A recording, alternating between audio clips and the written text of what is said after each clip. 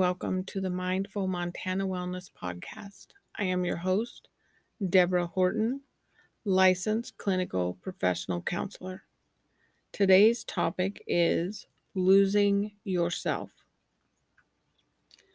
The more time I spend working in the trauma-focused world of counseling, the more I realize codependency is far more widespread than previously thought.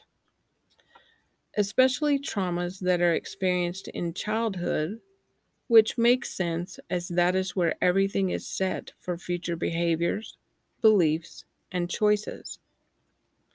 Codependency most often stems from a childhood that contains either physical or sexual abuse, witnessed domestic abuse, addiction in parents, lack of parents, neglect, parents with mental illness, emotional abuse, or any combination of these. Codependency also occurs if the child has no parents, especially mothers, in their lives.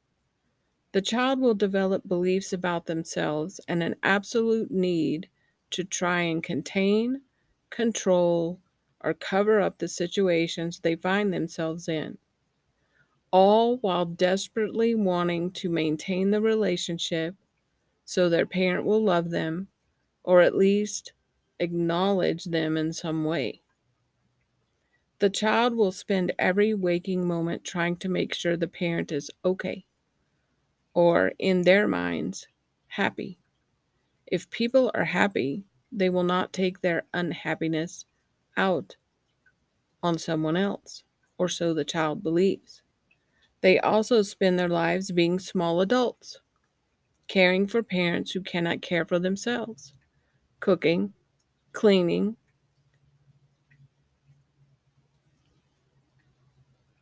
doing what the parent wants, no matter what it is, to keep them happy, including taking care of siblings, making sure people get to school, are dressed, are fed, just so the parent can be happy. Always seeking love from the parent, approval, even just being noticed is enough to keep the child repeating the cycle. Through this behavior, the child develops a very low self-image, believing they are not worthy of love. They develop poor boundaries, and in many cases, no boundaries. There is a constant need to save others or make others happy. They never consider what they want or need. There is a constant need for perfection so they might be lovable, and an absolute need for control over anything that they can control because life with their parent is always chaotic. All of these things become set inside the child between birth and age 7. After this, these beliefs, behaviors, and choices become solid in the psyche, and they are then seen as, quote, normal. And they are not questioned. They are just repeated and repeated throughout their lives in every single relationship they have. They seek out relationships with those who need saving. They never consider what they want or need or how they feel. Every relationship is the one they had with their parent, or the one they didn't have with their parent because the parent was not there. They control their own children's lives because they could not control their parents. They never say no in relationships because the need of the other person is greater than their own, and they need the other person's approval for their own self-worth. Codependency can be extremely hard to change because by the time someone seeks out help, it has been their norm for years and years. They have no concept of self-love or self-care. Boundaries are also a foreign concept. Being alone is an all-consuming fear. Children will always want their parent to love them, no matter what the parent has done, even when they are no longer children. Learning to say no is one of the most important things codependent people can